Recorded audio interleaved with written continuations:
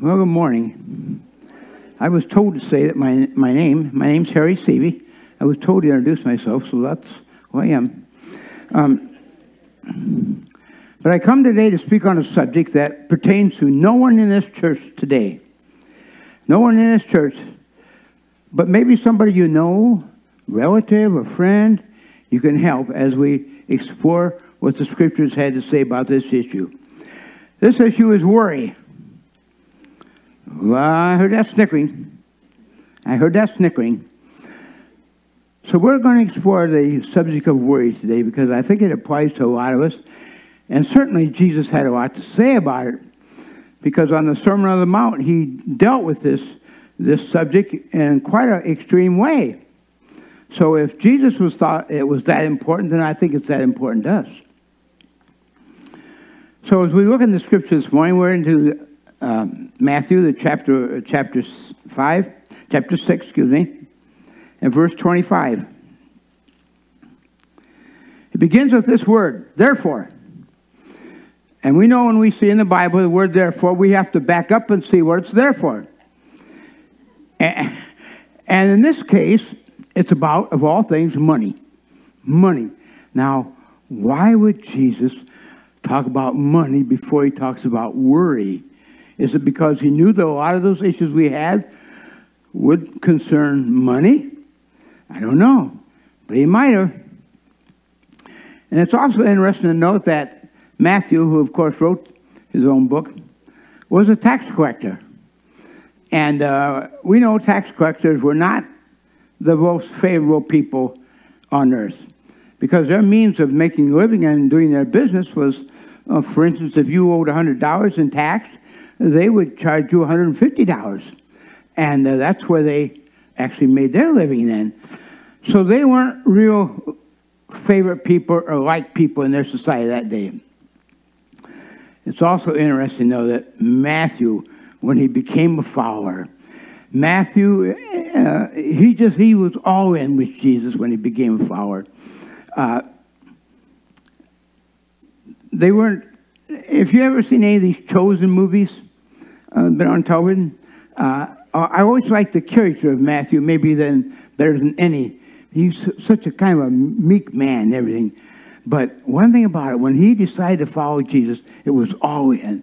It was all in. So you have to wonder about Matthew, knowing that his profession before he met Jesus was as a tax collector. When Jesus gets up and gets talking about money, I can just sit saying, "Go for it, Jesus." By the way, if you live in Whiteside County, your taxes are due next week.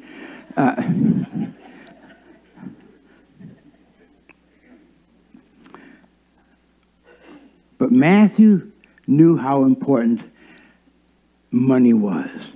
And so we'd have to deal with this issue about money before we go into the issue of worry. I know there's a lot of things besides money we're concerned about and we think about and we tend to worry about. If you've got, we get bad medical reports, we get bad news from our job, and lots of things can cause worry and concern.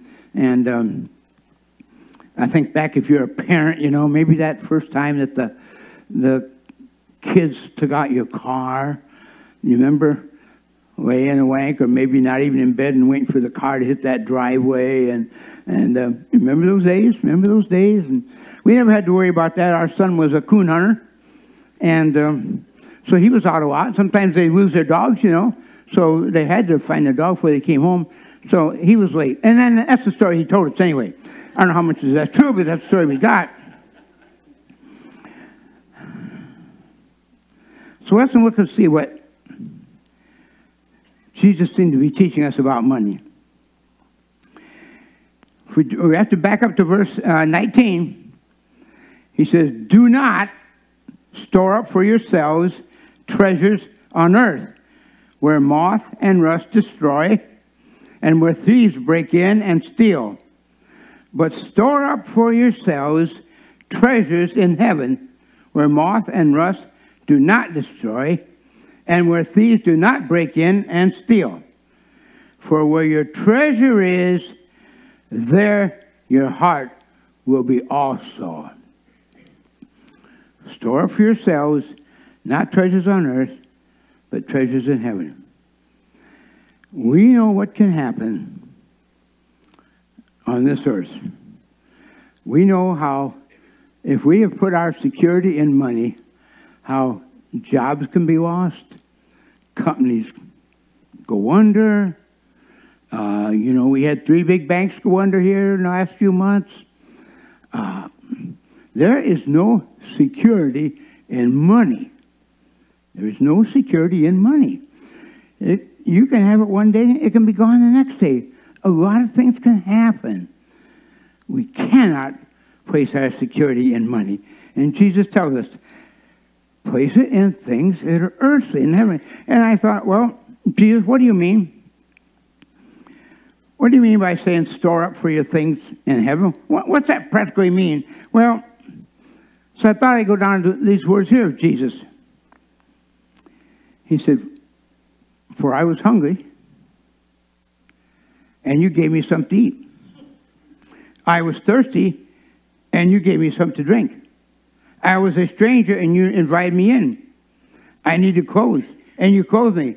I was sick, and you looked after me. I was in prison, and you came to visit me. Are these things examples of storing up treasures in heaven? Examples of storing up treasures in heaven? And Jesus lays them right down here. And he goes on to say, then the righteous will answer him, Lord, when did we see you hungry and feed you, or thirsty and give you something to drink? When did we see you a stranger and invite you in, or needing clothes and clothe you? When did we see you sick or in prison and go to visit you? The king will reply, I tell you the truth. Whenever you did this to the least of these brothers of mine, you did for me. How do we have treasures in heaven? By doing these very things Jesus told us to.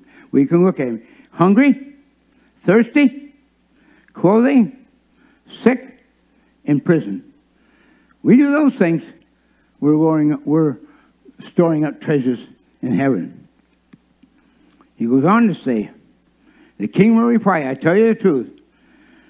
I just read that. You did for the least of these. Then he say to those on his left, depart from me, all you who are cursed, into the eternal fire, prepared for the devil and his angels. I want to just little side note there, You follow all people, you always hear these people saying, why would a loving God send anybody to hell? You probably all heard that. Why would a loving God send people to hell?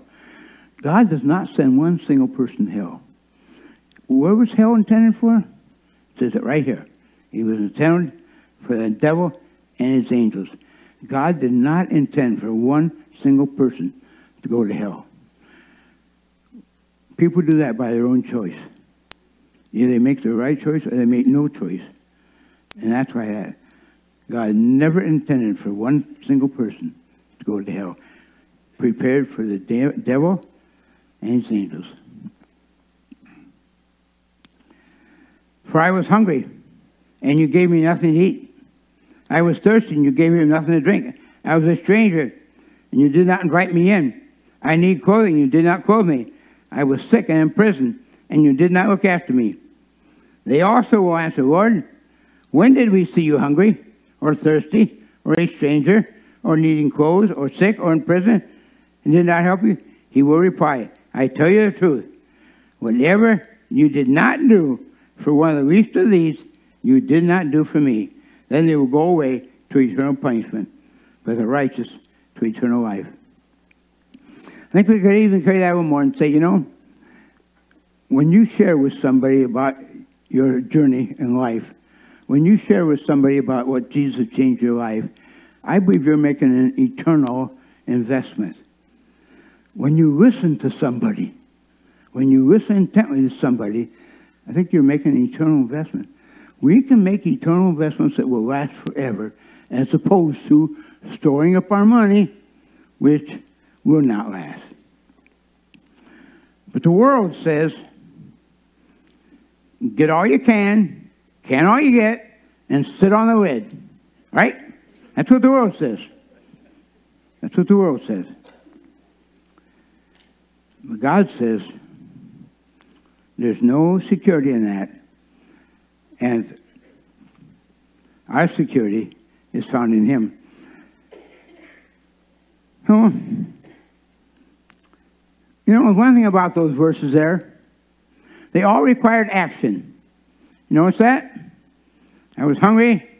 You gave me something. You gave me this. They all required action.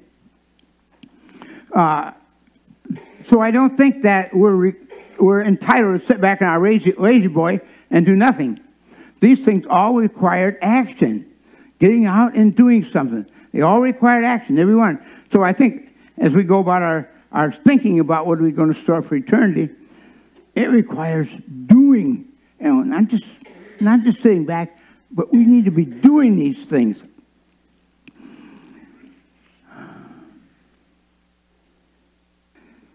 You ever heard this saying?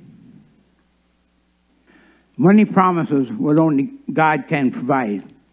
You ever heard that? Money promises what only God can provide. What does money promise? Oh, it promises security. Well, we talked about that. That is not the case. Promises happiness. Well, peace. No, I don't think. Only God can provide those things. You know, it's been a long time ago, I guess. We don't hear much about the Rockefellers anymore. Maybe they're all dead. I don't know. A long time ago.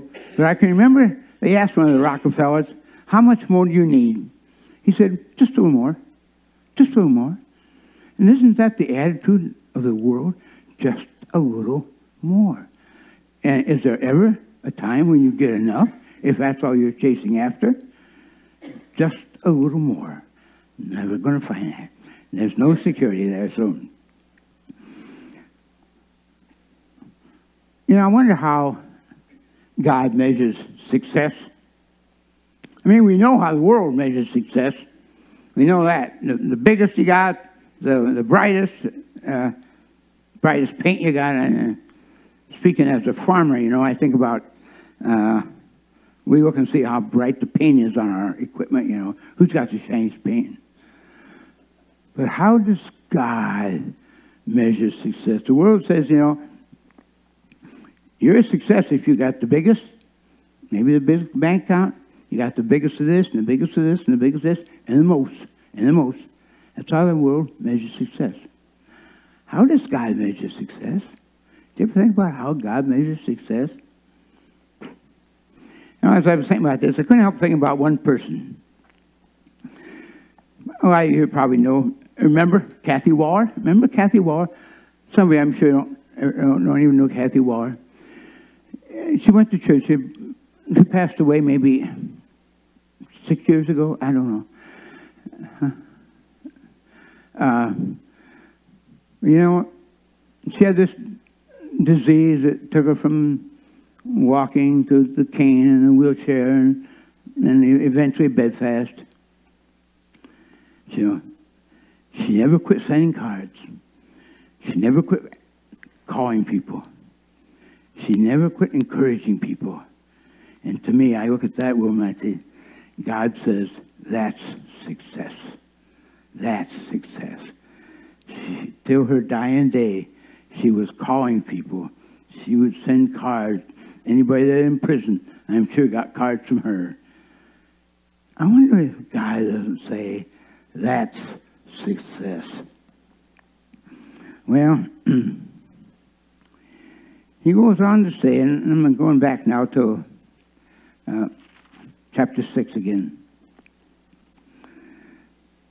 Where your treasure is, there will be your heart also. Jesus knows. He knows when he made these statements, and this is a part of the Sermon on the Mount, he said, where your treasure is. So, you know, maybe we just need to check ourselves and see which one operates more of your time, your effort, your concern. Which one? God or your efforts to make money? Where's your heart? Where's your heart in there? And Jesus knew our hearts, didn't he? He knew our hearts. When we talk about money, he knew our hearts. Well, let's go on then. The eye of the lamp. The eye is the lamp of the body. If your eyes are good, your whole body will be full of light. But if your eyes are bad, your whole body will be full of darkness.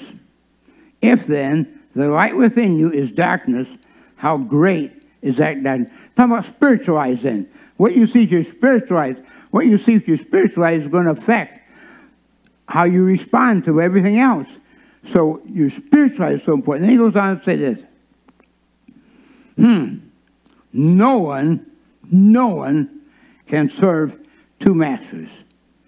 Either he will hate the one and love the other, or he will be devoted to the one and despise the other. You cannot serve both God and money. He doesn't leave any wiggle room there, does he? Right down the line, you cannot serve both God and money. So it's going to depend who you want to serve. Who are you devoting your time and your efforts to? Is it to making money, or is it to serving God? And I know money is important.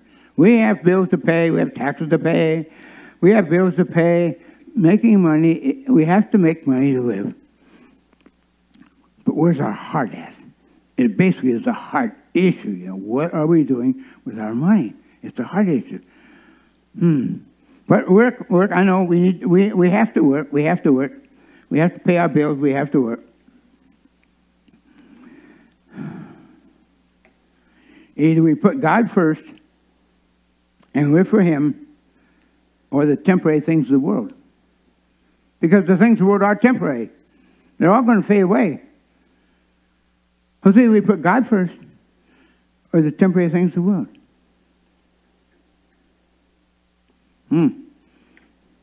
So, you cannot serve both God and money. And then he goes on to say, we're getting into the worry end of it now. He says, therefore, I tell you, do not worry. Now, this is the first of 3 times he's going to tell us, do not worry. So do you think maybe he's trying to get a point over to us? Do not worry. Because this will make the first of 3 times that he's going to tell us this. Do not worry. Therefore, I tell you, do not worry about your life, what you will eat or drink, or about your body, what you will wear. Is not life more important than food, and the body more important than clothes? Look at the birds of the air. They do not sow or reap or store away in barns, and yet your heavenly Father feeds them. Are you not much more valuable than they? Who of you, by worrying, can add a single hour to his life? So the next time you feel like falling into a pit of worry, go bird watching. Go bird watching. You know, those birds, they're up in their nest and they just know that God's going to provide. Now, they don't just stay in their nest and sit there with their mouth open. No, they get down, but they know that there's going to be a worm down there. There's a worm down there somewhere. I can find that worm because I know God's going to provide me that worm. So much in our lives, we can't just sit back in our lazy boy and say, "Here, God, I know you're going to provide for all my needs. I'll just sit here and wait for it." No, we're told many times in the Bible about being lazy, slothfulness. No, we can't get away with that. We can't get away sitting back and do nothing. But when we're tempted to worry, go bird watching. You know, and I got this little thing out of the Life Application Bible I'd like to share with you. Worry may damage your health, disrupt your productivity, negatively affect the way you treat others, and reduce your ability to trust God. We know what worry can do to our lives, our health, don't we? Worry can damage your health, especially if you're a worrywart. You heard that phrase, haven't you, worrywart? Especially if you're a worrywart. It can damage your health. It can. So it's one of the great reasons not to worry. So then I wonder, what is... We like to say, well, I don't worry. I'm just intently concerned. Don't we like to say that? Don't we like to say that? Well, it's all right. You know, concern, an explanation for concern was something that drives you to action, drives you to your knees, that you're trusting the Lord. Concern. So when you're concerned about something, you do something about it. You know, you do something. You pick up the phone, you call, you send a note or an email or whatever. But you do something. Concern drives you to action, and it drives you to your knees. Worry does the exact opposite. It causes you to draw inward. It causes you to move away from God, because what does worry do? We're told that worry is the lack of faith. So we're not really trusting God is who he says he is, and he'll do what he says he's going to do when we worry, because that draws us inward. But concern, it's all right. Concern causes us to action, to do something. So it's all right to be concerned about. Because I guess you have to wonder, are we?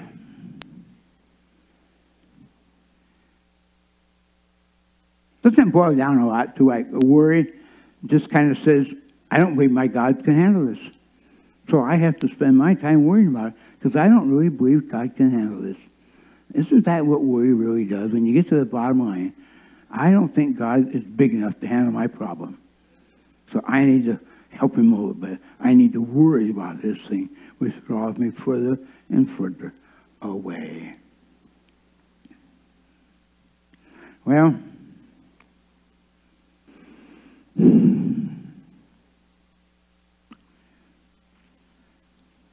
we go on then. I'm going to read on. I gotta find my place again. Why do you worry about clothes? See how the lilies of the field grow? They do not labor or spin. Yet I tell you that not even Solomon in all his splendor was dressed like one of these. If that is how God clothes the grass of the field, which is here today and gone tomorrow, is thrown into the fire, will he not much more clothe you, O you of little faith? And now this is the second time he says, do not worry, saying, what shall we eat, or what shall we drink, or what shall we wear? For the pagans run after all these things, and your heavenly Father knows that you need them. Your heavenly Father knows what you need. We're so grateful because God is so, he showers us with blessings. And how many of us wouldn't say, boy, he's went beyond my needs. He's given me so many of my wants. So many of my wants.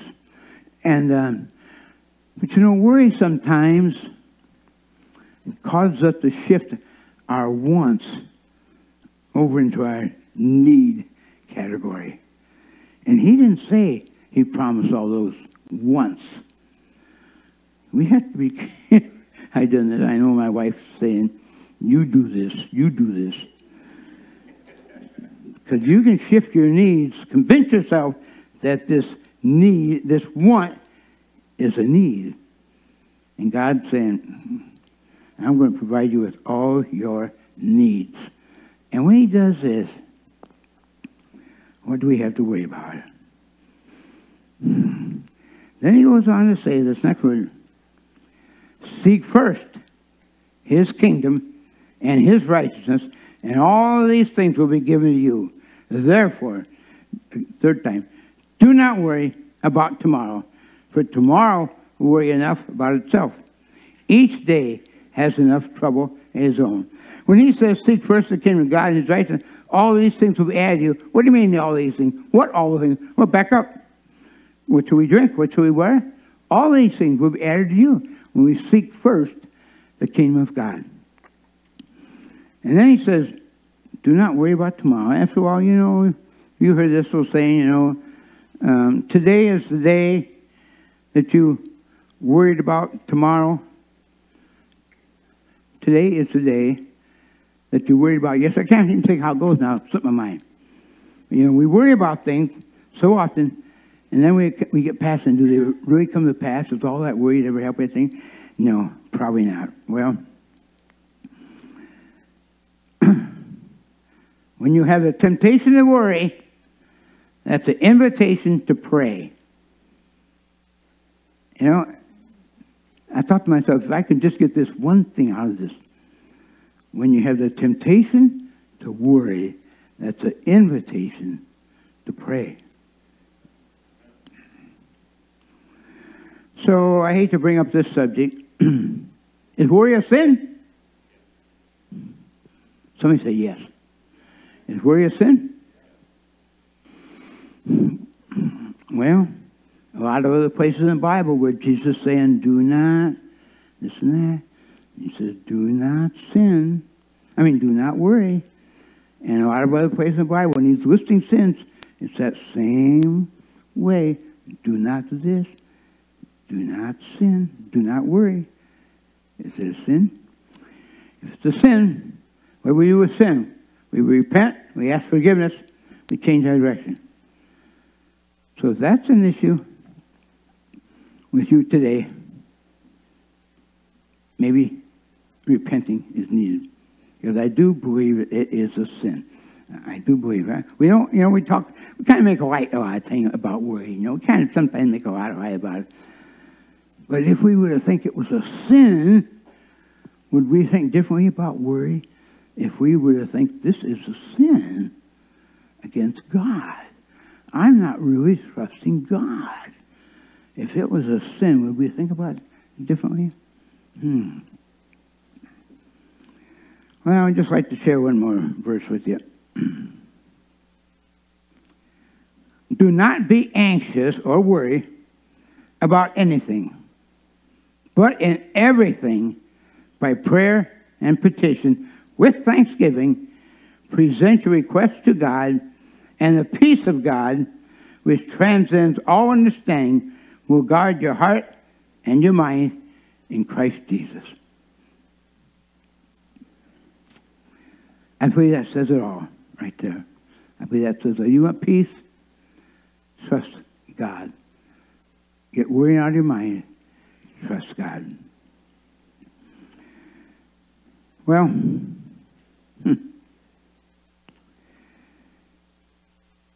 I dug out this old Bible last few weeks. Actually, the pastor asked me about 4 weeks ago to do this. And I know you're probably thinking, you had all that time and this is the best you can do.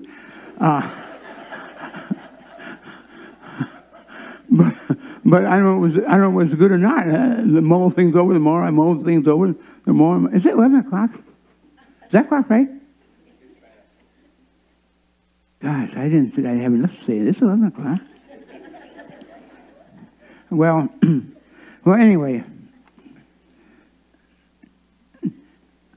I found this thing, and I hadn't used that Bible for a long time.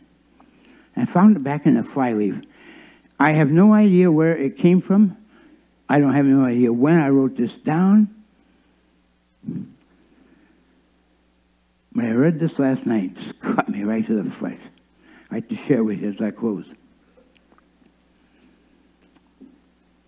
Though everyone else may abandon me and leave me lying in ruin, I will still have an eternal treasure that can never fail me. This treasure isn't a result of my works or efforts. The treasure is Christ, the way, the truth, and the life. Only through Christ do I come to the Father. I will hold on to this, live by this, die by this.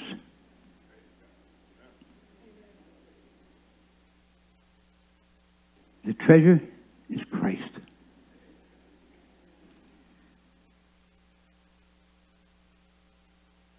I will hang on to this, live by this, die by this. It's Christ. It's Christ. Let's pray. Father God,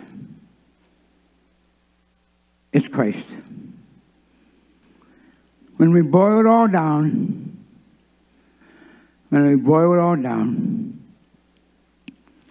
it's Christ. That's who we want to live for. That's who we want to serve. That's where our heart wants to be tuned to continually, is Christ. Father, direct our complete attention and thoughts to Christ. May our whole being be centered around serving Christ. This morning, Lord, I just would pray for each one in this building this morning. Some are here that are on top of the world. Others feel like the world's on top of them. Lord, would you just come and would you just lay a hand on the shoulder of each one here today?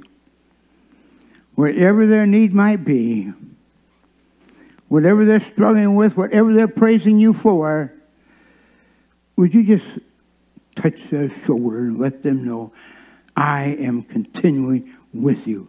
I will never leave you. I will never forsake you.